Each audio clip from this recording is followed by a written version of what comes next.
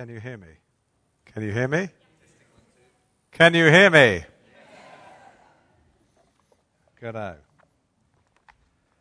Let's pray. Lord, without you our labor is wasted. But with you all who are weak can find strength and encouragement. Pour your Spirit on the people of this church. Give your laborers a pure intention, patient faith, sufficient success on earth, and the joy of serving you in heaven, through Jesus Christ our Lord. Amen.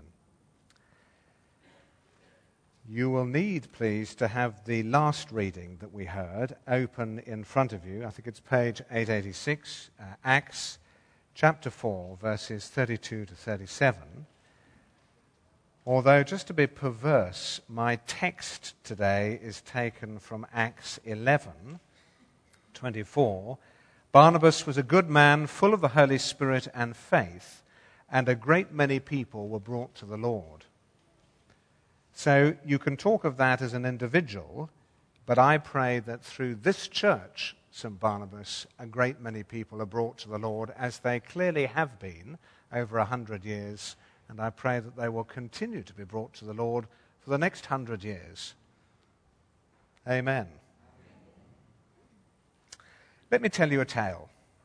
It was early on Saturday morning, and I was out at the international airport welcoming the latest of our clergy and 5 members of his family coming from Zimbabwe. And it was, as it always is, at 2 in the morning. Everyone's a bit weary and bleary-eyed. And the arrivals door opens, and 1 person comes through, and then 3 people come through, and the person you're waiting through never comes through first. Isn't that always the case? And finally, Gift and his family, and he has 3 kids, 2 under 5, came through.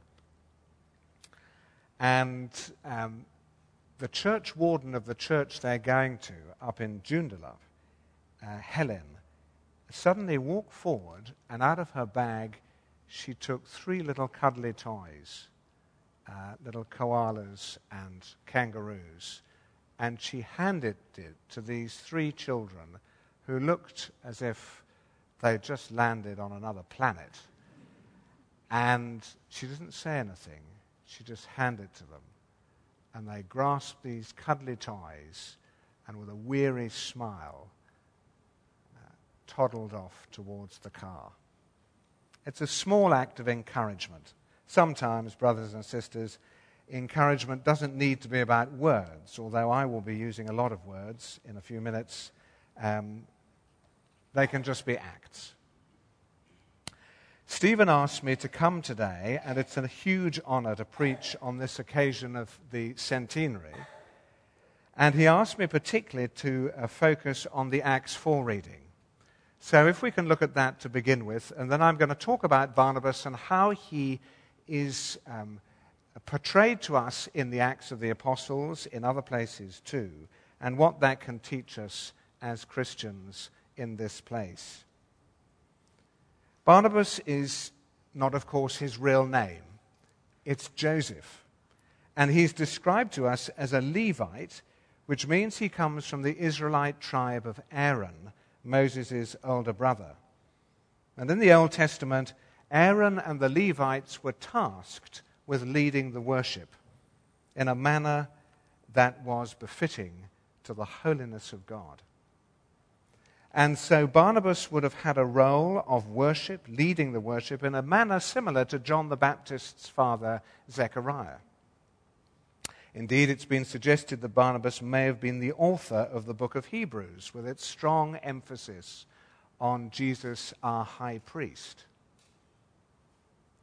Barnabas, we're told in those opening words, comes from the island of Cyprus in the Mediterranean, an island I've been fortunate enough with my wife to visit.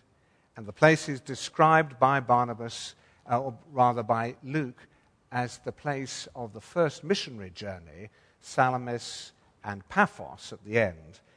Lynn and I were fortunate enough to go to Paphos, and the still some history and ruins that go right the way back to the first century. It was an island with strong Jewish connections. Not surprising then that at the first missionary journey, guess where was the first place Barnabas and Paul went to after they left the port? Cyprus. So, Barnabas' name comes 24 times in the Acts of the Apostles, 5 times in Paul's letters. And when we read about him, we discover that he has a pivotal role in the young church. It's an exciting church, exciting time for Christians in the New Testament. It's also scary. It's fragile. The church is young, scattered, and it's being watched by hostile people. I want to give 3 examples of how I find Barnabas encourages me, and I hope they'll encourage us all. Firstly, in the reading that we had this morning, Barnabas is generous. Verse 37 tells us that he sells a field, brings the money, and lays it servant-like at the apostles' feet. And this act of generosity to the church in Jerusalem gives him the nickname Son of Encouragement. They are, as a church, so encouraged that they call him Barnabas. And Barnabas' gift doesn't come with any strings attached. There's no expectation that he's going to get a return on his gift of a field. Instead, it's totally given without any expectation of return. There are many testimonies in this congregation of sacrificial giving. Cars have been given away, homes lent, airfares paid for, loans given without expectation of repayment, groceries provided, cooked meals given away. In the year 2000, a couple here gave a young student in this congregation $20,000 in order that he might begin his studies at theological college and so as to make a start towards ordination.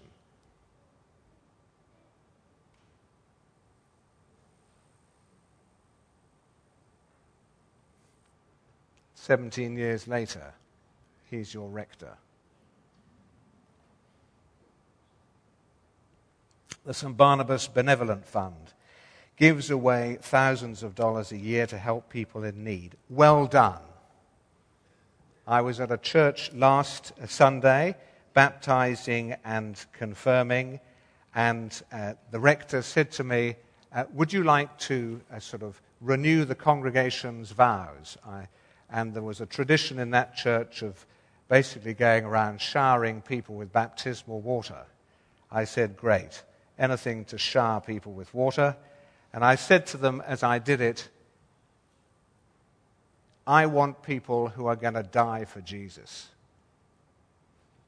I'm not interested in anything else. If you're not going to die for Jesus, don't bother. This is what it's all about. Dying through financial sacrifice, dying so that we give away that others may have. Why? Because of this song. God so loved the world that he gave his only Son, that whoever believes in him should not perish, but have eternal life. For God did not come into the world to condemn the world. Marvelous words, John 3:16 and 17. So, well done to Barneys for giving. Keep the tradition going that you give sacrificially. Encouragement means to put courage in or to make more courageous. And the critical fact about encouragement is that it has to be sacrificial. It's not, as some people in society think, that it's a sort of pat on the back and well done and have a cappuccino and it's okay, we'll manage tomorrow. Encouragement for Christians is about giving till it hurts. We know that. You give up in order that others may be encouraged. Let me give another example. At a recent commissioning in Esperance, the Reverend David Williams and his wife Mary were at. I'm an extrovert, so I'm okay doing things ad lib and pointing people out, and I hope David and Mary didn't mind me pointing them out. But we commissioned a new parish priest, Robert Day, who'd moved from the parish of Willoughby. It's an 8-hour journey to Esperance, and we were all gearing up, and the church was gathering, and it was about half an hour before the service. People from the community had come, the mayor had come, everybody was filled with a hope of expectation. Suddenly, a bus drew up in the car park, the door opened, and there was Willoughby. They'd come down in a bus, and they tumbled out, and they said, "We're here to join the service. Can we?" That's encouragement. That's sacrifice. 16 hours round journey. It was a great, delightful night, and Robert and Peter Day felt so encouraged. So Barnabas is financially generous, but he's generous in other ways that sometimes, unless we carefully read the Acts of the Apostles, we might miss. Barnabas is welcoming, and sometimes when we take on the role of Christian welcome, it means holding out a hand to someone that other people are not sure about. After Saul is converted on the road to Damascus, you remember that Saul turns the tables on his Jewish compatriots by preaching the cross and resurrection.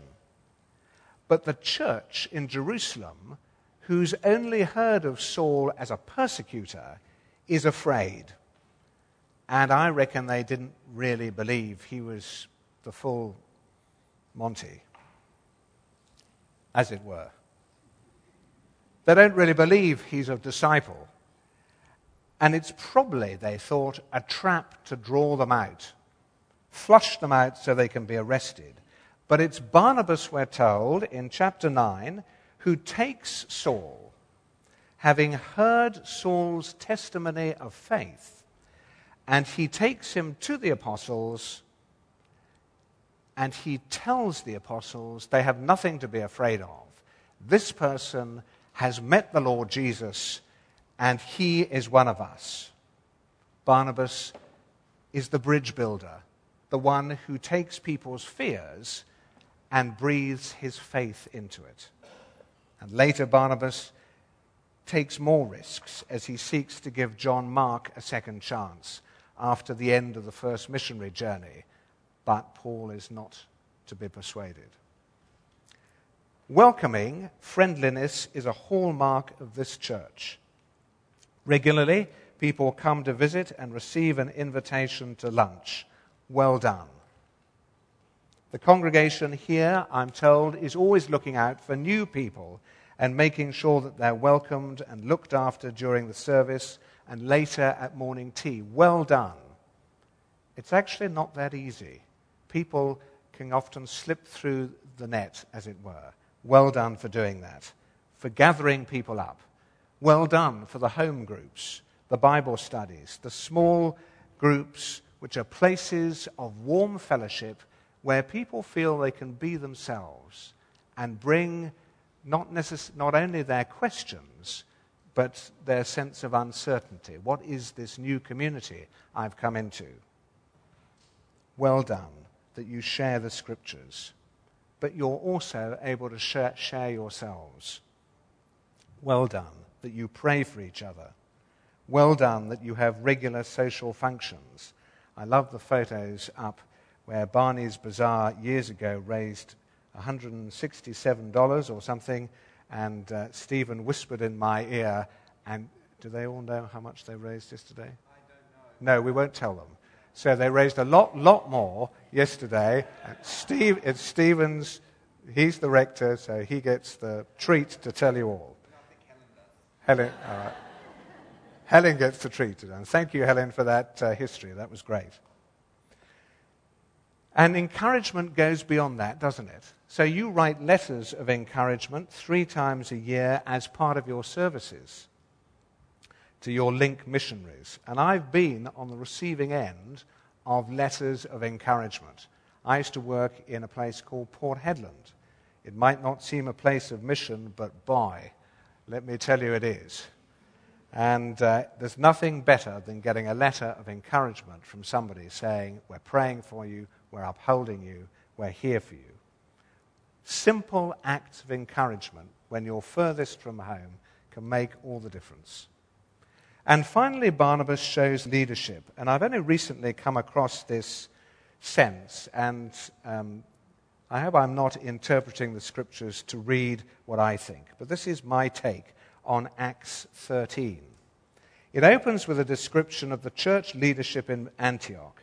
And you'll see at the start, yes, do look it up, please. Let's all go through it, and I'll prove my points, argue my case. So Acts 13 begins with a description of the church in Antioch, and whose name leads the rest? Well, it's Barnabas. And whose name comes at the end? Saul, who's soon to become Paul. With prayer and fasting, never forget that, never, ever forget fasting. I trust that this church fasts. With prayer and fasting, the church responds to the Holy Spirit's promptings and sets aside Barnabas and Saul, as it is stated, verse 2, and off they go to Cyprus, the comment I made a bit earlier. And we go through what is basically the first missionary journey. It's one of the hardest they face. Enormous antipathy is too passive a word, persecution. Lystra, Derbe, Iconium, all those places in Pisidia. But do you notice, as we go through chapter 13, that Barnabas and Paul become Paul and Barnabas? Paul and Barnabas. Paul and Barnabas. Do you see what's happening? I must give you some examples, otherwise John Yates will say, come on, Jeremy, verses. Where are your verses to prove that you're saying? So have a look at verse 42. There's Paul and Barnabas. And there are others too. Verse 43. Thank you, Stephen. Verse 43 as well. 42, 43, 46. You see how I sense the mantle is passing from Barnabas to Paul. And Paul is now going to be the leader of the mission of the church to the Gentiles, to the non-Jewish people. And Paul becomes the great apostle. And I wonder if that says something to us about leadership, something we need to learn in the church about leadership. Because Barnabas steps back from his I was the leader to I'm now number 2 or 3 or 4 without any dissension, but with great grace. Canon Dale Appleby once said to me, real leadership in the church is about appointing someone to work with you who may well be gifted more than you are, not less. Someone who will take the church to the next level. So that when you leave, Jeremy, people don't look back to your time as the golden era, but look forward to what the Spirit is doing in the next ministry.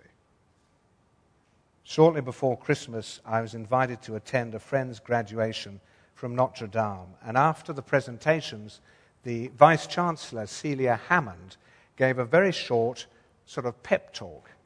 And she said the most important gift, and she went around a bit her subject, and I thought she's bound to say something like wisdom or the intellect. And she floored me by saying, is kindness.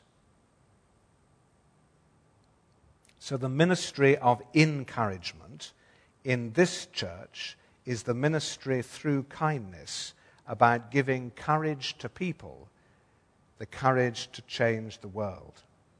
It's worth noting that the New Testament gift of prophecy, prized greatly by Paul in his letter to the Corinthian church in particular, is always characterized by encouragement. Remember in Corinthians 14:3, I think it is. On the other hand, those who prophesy speak to other people for their building and encouragement and consolation. And Stephen and John and Adam, who I don't think is here, and others who have led this church, and you, I want to thank St. Barney's from the diocese for the encouragement you have given to us as a wider Anglican family. The giftedness of the renewal movement has been explored and developed here to the benefit of the wider church and to the glory of God. From my heart to yours, bless you. And this church of St. Barnabas has been for 100 years and continues to be a collection of saints who strengthen, comfort, encourage each other to change the world for the better in Jesus' name.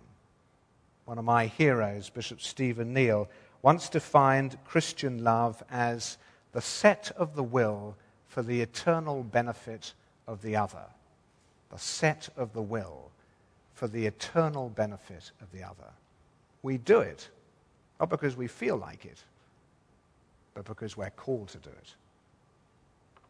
There is an ancient tradition that eventually Barnabas was martyred on his own island of Cyprus, the eastern port of Salamis. I like to think that he lived the sacrifice of encouragement to his last breath, and I pray that we will do so too, as we give thanks for 100 years and praise God. We look forward to the next 100. The Lord be with you.